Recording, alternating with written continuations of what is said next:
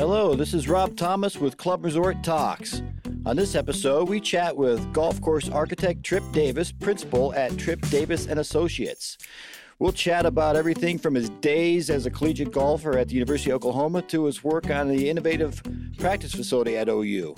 And what design trends have hurt the golf industry. Also, what's the future of golf course architecture? Hope you enjoy. Thank you, Trip, for taking the time to join us. Glad to be here. Hey, Trip, let's get right into it. You've made your career golf, so obviously you love the game. When did you start playing golf? I was 9 years old, and I grew up near Atlanta, and we were down at my grandparents' house, and my mother, I think, had had enough of me, and so she gave me over to her uncle who was getting ready to go out to, there was a local course there in Hogansville, Georgia, and it was just a 9-hole course, and I'm drawing a blank on the name of the courses. That there were a lot of them that were built as 9-hole courses, I think predominantly in the South, but there was I think it was an Elks Lodge course maybe, and so it was basically 9 holes in the ground. There wasn't much design to it, although I played it a couple of years ago. I was back and it's still open, but he took me out there, and apparently they couldn't get me off the golf course, and away I went. From humble beginnings to what you got now, huh? Well, yeah, it's still a game, isn't it? But it was just the joy of playing the game is something I've always had. Well, that leads me to my next question. I imagine because of your love for the game, it kind of led you toward golf course architect? Well, when I was a kid, I started playing junior golf when I was 11, and that would have been 1978, and that was about the time that you started seeing people do yardage books. And I think I had watched television at some point, and they had made a comment about Jack Nicklaus having charted all the golf courses he played, and how that was a secret to success. And so when I think I was 11 when I started charting golf courses, and so I was playing 9-hole Atlanta Junior Golf Association events, and I'd get my mom to drive me out to the course we were going to play some time ahead, and just walked it, and then I'd take notes, and unfortunately I still don't have those yardage books, but I would draw them, and it got me to thinking more about the way the course should be played, the way it was designed, and so when I was young I was really kind of enamored with golf course architecture, and so I actually got interviewed by the Atlanta Journal when I was 15. I just played really well in some junior tournaments, and then they did a little interview piece on me in the paper, and they said, "What do you want to do when do you want to play on the PGA Tour?" And I said, "Well, maybe, but I definitely want to be a golf course architect." So it's something I wanted to do early on, and I ended up going to play golf at the University of Oklahoma, and at the time I actually wanted to study landscape architecture, and when I got to Norman, and they sat me down with my counselor, the athletic department academic counselor. He says, "So what do you want to do?" And I said, "Landscape architecture." And he goes, "No, they're not going to let you do that."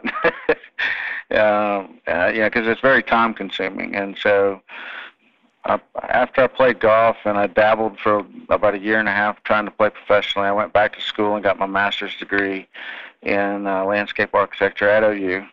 And I had a chance to go work for some of the bigger names, but in 1994, the state of Oklahoma was getting ready to do some state park golf course projects, a couple of renovations, actually just one renovation, one new course that was 9 holes and one new that was 18.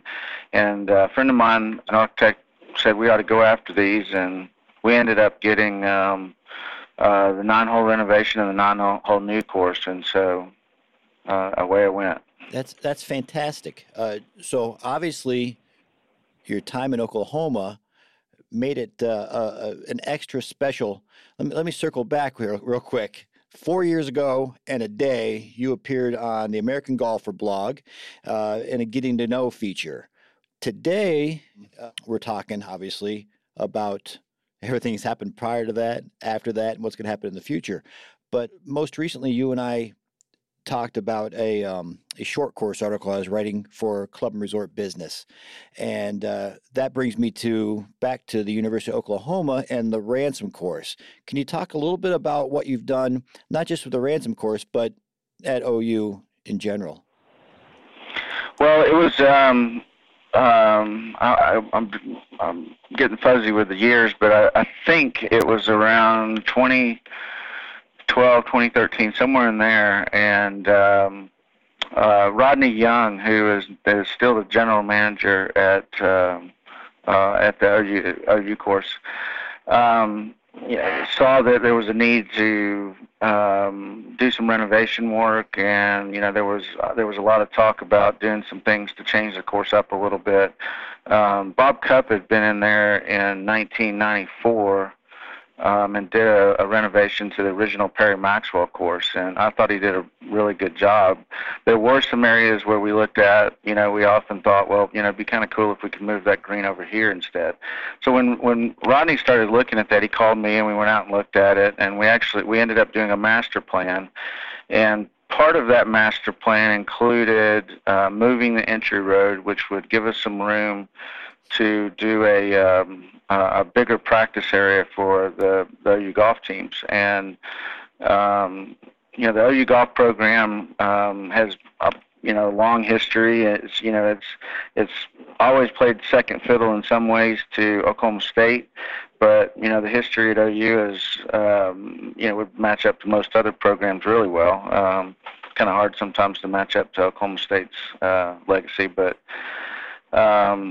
so there was a lot of interest in doing things to help the program, and Ryan Hybl, who had just become the coach at the time, was really interested in doing something that would allow them to practice a lot of different ways, and I think it was about 12 acres we had to work with, and we came up with the idea of doing a 4-hole practice course, type short course type deal, and we wanted to do it in a way that it could be just a big playground and would give the players the ability to play and practice every shot from the tee ball to just hitting shots around the green. And we had to keep a water tower that was there, and so we played around the water tower basically with 4 greens, and there aren't any formal tee boxes per se. I mean, there are a couple areas that are flat, but it's really all mown as fairway with the exception of some rough along the edges and along the greens to be able to practice that. But it was just a blast to do this, and it's as soon as it opened in 2017, and the kids got to use it some that spring, and they won the national championship, so I think it worked out okay. The golf course was really more about upgrading the condition of the course. The bunker design was a bit of a problem, and so we went in and we changed some things around, and kind of went back to more of a Maxwell style of bunker, inspired by Mackenzie, because those two had done some decent amount of work together, and it would give us the ability to do something, offset the site a little bit better, or set the site off a little bit better. And so we spent about 5 years doing tees first, and then we did bunkers, and we've done 6 greens to this point. The rest of the greens Mr. Cupp did are, still pretty good. There's a few more we'd like to do, but it's turned out exceptionally well, and it was a lot of fun working at home. It's a little bit of a unique experience though when you're working at your home university and trying to make sure everything gets done the way you want to, and it's a little different, but it turned out really well. Well, I've seen pictures of the short course and the water tower specifically, and I think it really works. It adds to the design. I think it looks fantastic. Yeah, it's actually one of the water sources for the golf course, because we use that tower to take affluent water. I may get this wrong. There's a tower and there's a vault, and one of the vaults we get freshwater, and then we've got another tower or vault. I can't remember which one it goes into now, but effluent water from the city of Norman is how we irrigate most of the golf course, and then the greens and property line areas are watered with freshwater. But it's you can see it from all over campus and even really parts of Norman, so it's kind of iconic. On a personal note, did it hurt you to say something nice about Oklahoma State? No, I'm a little bit different than, because I grew up in Atlanta, and so I didn't grow up with that rivalry. And, I looked at it as more fun. When I first came to U, the golf coach at the time was David Yates, and in our first tournament, my freshman year, we were going to be paired with Oklahoma State in the first round. The night before the first round, David made sure, and there were 3 freshmen playing that week. We had Doug Martin, who ended up having a long PGA Tour career, and Craig Perks, who won the Players one year. And, we had 3 freshmen on that team, and then Grant Wade and Todd Hamilton. We had a pretty good team that year. But our coach said, "Hey guys, we're playing with Oklahoma State. I don't want you to take any, BS off of them. If they give it to you, give it back to them as good or better."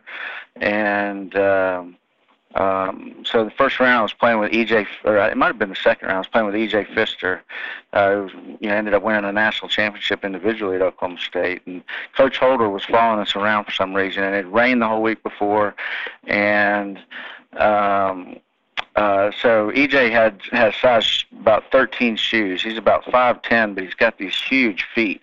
And at the time, he weighed about maybe 220. And so he gets in to take this shot, and he says, "Trip, I've got casual water." And I weighed about 140, and I've got a 9.5 foot, shoe. And I step in there, and I kind of tried to lightly get in there, and I said, "EJ, I don't know." And he comes over and just starts, throwing his feet around. There's water splashing everywhere. And so Coach Holder kind of gets a little closer at this time. And I looked at EJ, and I said, "EJ, if you weren't such a fat ass with clown shoes, it wouldn't be casual water."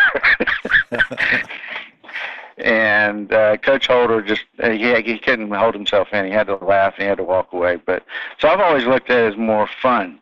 And I ended up marrying a girl from Oklahoma State, and I actually now have a daughter who's a junior at Oklahoma State. So it's all in good fun.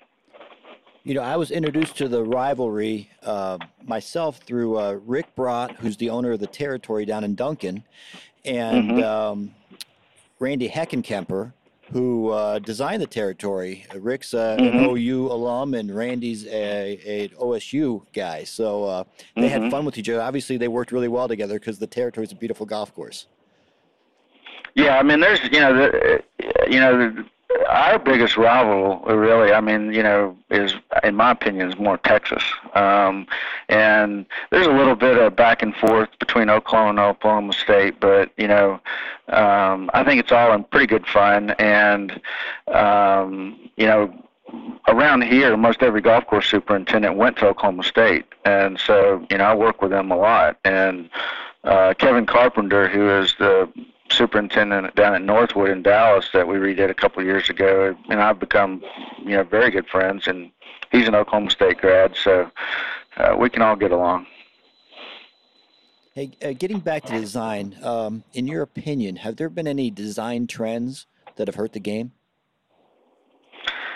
Yeah, I think, the biggest thing to me has been the lengthening of golf courses. I'm one of those that is an advocate for,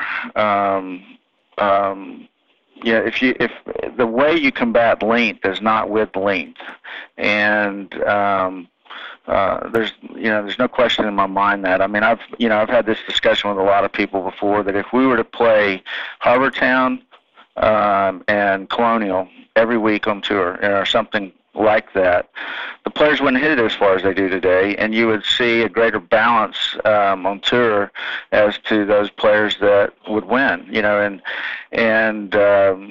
the biggest issue I see is that we went through this period of lengthening golf courses just significantly.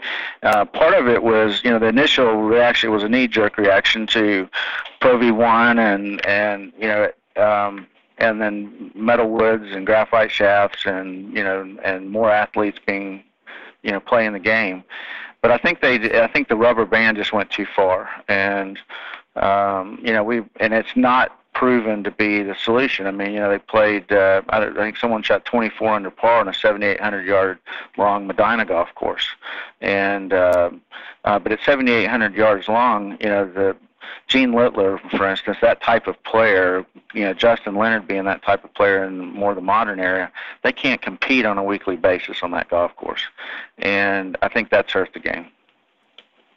Not only for the PGA Tour players, but we've seen it kind of lengthen all golf courses, and I just think the game, it would be better served on all fronts if we use design more to challenge players rather than just length. Yeah, I know as a golfer myself, and I'm an 8 handicap, so nothing spectacular, but I've seen a lot of guys that I play with want to go back to the tips and play from 72 or whatever 100 yards the yardage is, and it's for me 66 is my yardage. That's pretty much where I like to play, and so I can do that. I can choose my tee. I can go up to the white tee or the blue, whatever is color coded, but it seems like a lot of people are just tempted to go back there just for I don't know, for shits and giggles. Well, it's I personally like, I'm with you. I mean, I have a lot of fun at 6,600 yards, and I'm 52 now, so I don't hit it quite as far as I used to. But I have more fun playing at that distance, and what you find often is that when you go to and you play that distance, the golf course is going to present itself more strategically to you anyway, because you don't have to hit driver on every hole, and so you can choose a little bit better and play the game in a little bit more pure form. If I go play 7,200 yards long, I've got to hit driver, and I'm thinking less about where to position my ball and more about just hitting it as hard as I can and trying to get it somewhere to where I can hit the next shot. And so I find it's a lot more fun. And I've got a lot of older friends that don't want to go up and play the most forward tee, and which often is too long for the ladies, but at 5,600 yards long or so. And if I'm still be able to play at 80 and I'm going to have more fun at 5,600, I'm playing there. Amen, brother. Yeah. Do you have a specific design philosophy? The main thing that I try to focus on is the play of the game. Relative to how all players that may play the course in particular we're working on that may play that course. So my design philosophy is more about making the game as strategic as it can be, and as fun as it can be, while at the same time paying attention to how we can alter the setup of a golf course to make it more challenging. I like what we end up doing to be pliable, between setting it up to where it's more playable, more fun to play, and then being able to reduce the margins for error with course setup. And that's the big difference between what challenges the better player and what makes it enjoyable for your average player, and that's what I call margins for error. So that's one of my design philosophy elements is paying attention to margins for error and realizing that a scratch golfer is trying to shoot even par. And you, as an 8, are trying to break 80. And so your margins for error are going to be larger. They should be larger because you're not trying to shoot even par. The guy that's trying to shoot even par has got to hit some shots during the round where the margins for error are smaller. And so to the extent that I can create a golf course that has that pliability so that we can move a pin to this location, maybe speed the greens up a little bit, and reduce the margin for error for the better player, while at the same time the next week, slow the greens down a little bit, move the pin, and widen the margins for error for the average player. that's the basic design philosophy that I have. We do a lot of renovations and restorations, and so from a style perspective, that our style generally tends to go with what we're working with. If it's a restoration, we're trying to put it back to the stylistic intent that architect had. If it's a renovation, it might be something that we're doing relative to the land, relative to what can be maintained, and so forth. Now, this is, I'm going to apologize in advance for this question because it's like picking your favorite child. But of all the holes you've designed, do you have a favorite? Holes that I've designed. Of the new courses I've done, number 16 at Old American down in Dallas, which is actually going to play as number 15 when they have the LPGA there next month. It's a short, drivable par 4, but there's about 10 different ways you can play it, and probably one of my favorite holes that we've ever done as it relates to strategic variety options, playability, being able to reduce the margins for error, and we can set that hole up to where the LPGA girls are going to if they make 4 and get out of there, they're good. And this hole's only going to play about 320 for them, and sometimes even shorter. So that's one. But like you said, it's like picking a favorite child, and we've been fortunate to do 19 original courses, and we're on our 57th renovation. So a lot of holes out there, but that's one that, for whatever reason, just popped in my mind right off the top. Along those lines, do you have a dream foursome? Thinking about who you'd want to play, and it could be alive, dead, golfer, non-golfer. I've had somebody actually answer Jesus Christ as one of his people in his foursome. But hey, any of your foursome, and I'll give you 3 other golfers to play with. Anybody you want to tee it up with? Well, Jesus could walk on water, so that would, you might be able to go get balls that we've hit over there, but.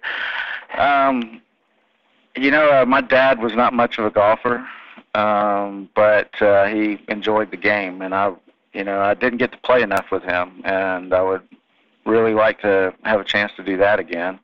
My uncle that took me out the first time, his name was J.M. Denny. He lived in Noonan, Georgia. Ended up being the president of his club there, Noonan. I think it's Noonan Country. There might be a different name.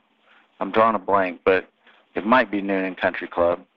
But I didn't get to know him exceptionally well, but I knew him up until I was in my mid-20s before he passed away, and he was just a fun, great guy. And then another uncle I had, who was the Greens chairman at Sunset Hills in Carrollton, Georgia, just loved to play the game, and he was just funnier than hell too, and he actually ended up with diabetes, and he had to have both of his big toes, left and right, removed at one point, and so he had golf shoes made that had stubs in the end of them, so he could keep playing golf. And that's dedication. Yeah, so I mean, the chance to go play with those 3 guys would be pretty cool. I got a couple of forward-looking questions for you here. First, is there a bucket list location you like to design on? Yeah, I mean, that's. I'd love to do something on sand by the water. Right on the water. We had a chance to do a new course in Acapulco that was on sand, and it was actually in ancient dunes. The dunes had been removed for various reasons. But that was a pretty cool project to do. But the ability to do something that would be, to be able to build a golf course on pure links land, for example, would be, really cool to me. I really actually do enjoy doing renovations and restorations too, and so some of my bucket list courses I'd like to work on eventually one day. I mean, it'd be I love Augusta National. I grew up, around that lore, and that would be a pretty good bucket list item to be able to knock off one day, to be able to, to be involved in some way from a design perspective there. Okay, I'm gonna pair something together for you. First of all, what's the future of golf course design? And two, I guess this is a two-part question. What can a golf course architect do to counter? And you had mentioned this earlier about you don't fight length with length, but so what's the future of golf course architecture, and what can you do as an architect to counter the advancements in technology that are sending the ball farther and farther? Well, I think, I hope that those two things are not mutually exclusive. I hope that the future of golf course architecture involves doing things to counterbalance the impact of length that we see today. And there's a couple of different ways to look at the future of golf course architecture. The challenging thing being is that everything is cyclical, and the golf industry is expanded and shrunk and expanded and shrunk, and we're reportedly in a more of a shrinking period now. And so I think the tough thing is going to be to for the practice of golf course architecture, the business of it is there's going to be less work out there, I think, going forward. And the thing that troubles me about, more so than how it may impact my business, is more the fact that it's going to be hard to bring young people on to the industry. And so the future of golf course architecture is going to rely on the architects that we have today, in bringing in some young guys and trying to foster them, and and in some ways sacrificing to do that. So hopefully that's one part of it. As it relates to combating length and how that goes into the business of golf course architecture, where it's going in the future, I think that the way that we combat length is going to have to be somewhat a change in design, and it becomes harder and harder to narrow those margins for error that I mentioned earlier, to where I think what we're going to have to do more so is to look at ways that we require those longer players to be able to show the ability to play the game without using drivers as their greatest strength on throughout the entirety of a round. And so that means, to some extent, it can mean bunkering, it can mean the way we use dog legs. It's certainly going to need to mean the way we create angles into greens. And the challenging part of that for historic restoration, or restoration of some sort, is going to be that there's a lot of golf courses out there that when they were 7,000 yards long in 1980, and the way that they were built, designed, they weren't being overpowered with length. And we also had the factor of playing with golf equipment that wasn't near as consistent as we have today. I mean, when you hit a cut shot in 1980, you had to try to hit a cut shot, and you had to allow for that. If you wanted to hit a draw, you had to really, you had to make sure that you were drawing it. You didn't see too many players hitting 2-yard cuts and 2-yard draws, and so the angles were more important. Today we can hit the ball pretty straight, and our distance control is pretty good. Our equipment is such that it's very consistent, and we're playing on golf courses that are better and better manicured. So you're not playing from poor lies very often if you're in the fairway. And so the paradigm of how we look at the way to challenge players has got to change, and it's got to change in the way that we position bunkering. It's going to change in the way we position anything that's going to challenge the player. It's going to change in the way that we have to create angles in the greens and distance control challenges. And so for without doing a lot of new golf courses these days, that type of approach to design is going to be filtered into renovations and restorations. And the challenging part is going to be convincing a club that you might need to change a little bit from this old historic green where Bobby Jones made a 20-footer to win the U.S. Open. So there's challenging times ahead, but I think it's really exciting because I think there's a lot of different things that we can be doing to improve the game and combat length is one of those. And so I'm 52, so I've got hopefully another 25 years in the industry, and I see things being pretty interesting going forward. I just hope there's enough work out there to be able to foster young people into the profession. Well, hopefully there'll be another boom and more sustainable boom the next time around, as opposed to like a lot of the residential courses that are being, I don't want to say blamed for it, but the courses were popping up so quickly in the late 80s and early 90s. Yeah. Well, there was, when I first got into the business, we were building 500 to 600 courses a year, and that was pretty sustainable until, early 2000s. There was a bit of a blip, but we kept building a lot of golf courses up until 2007, and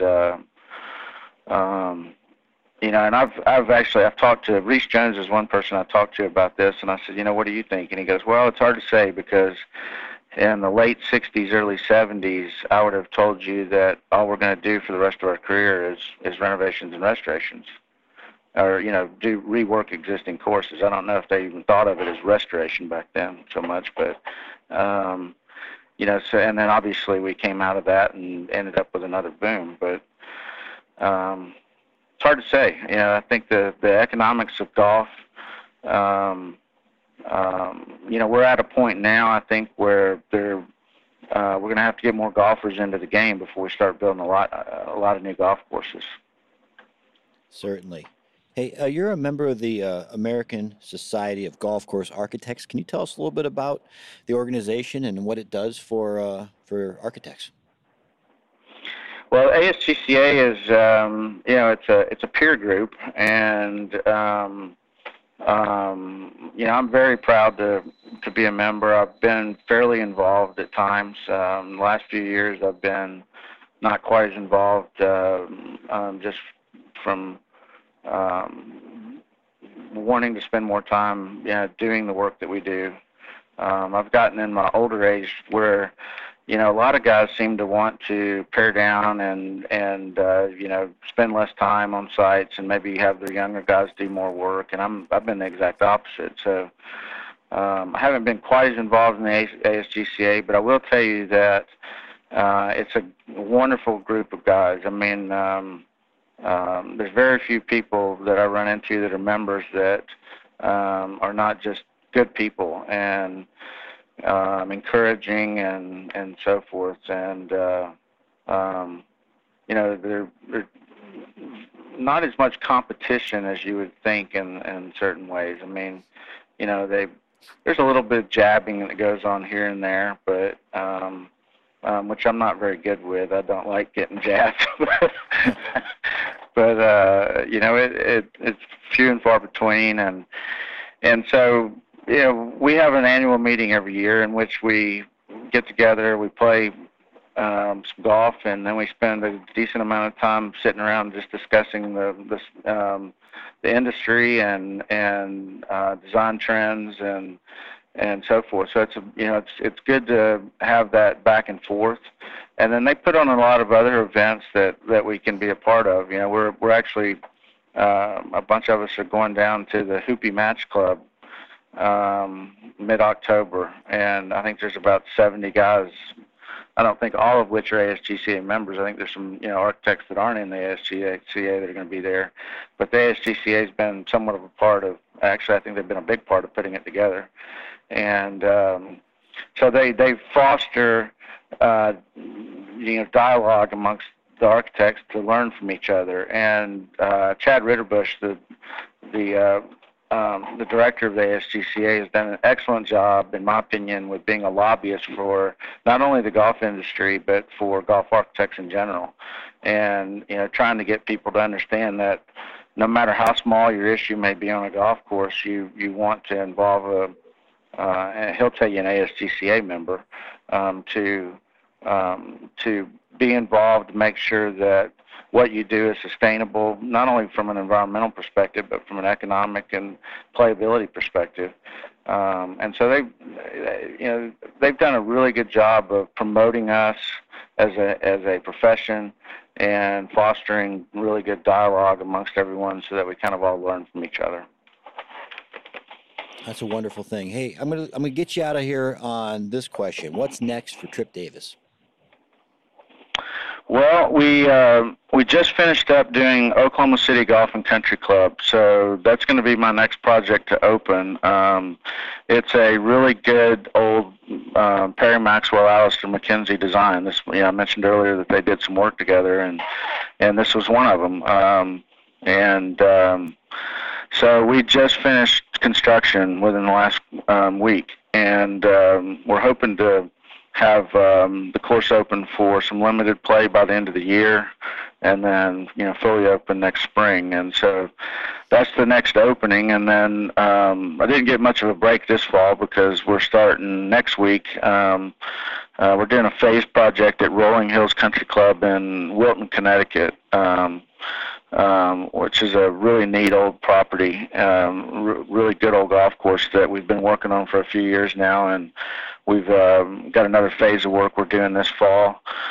And next year, as of right now, it looks like we are going to start on a reconstruction of a golf course at Green Tree Country Club in Midland, Texas. So get to stay somewhat close to home there, although it's about a 7-hour drive, 6.5-hour drive, 7-hour drive from here. But it's a really neat opportunity for us. Hey, Trip, thank you very much for your time. And hey, anybody who wants to learn more about what Trip is up to, check out tdagolf.net. Trip Davis and Associates. Thank you very much for your time, Trip. You bet.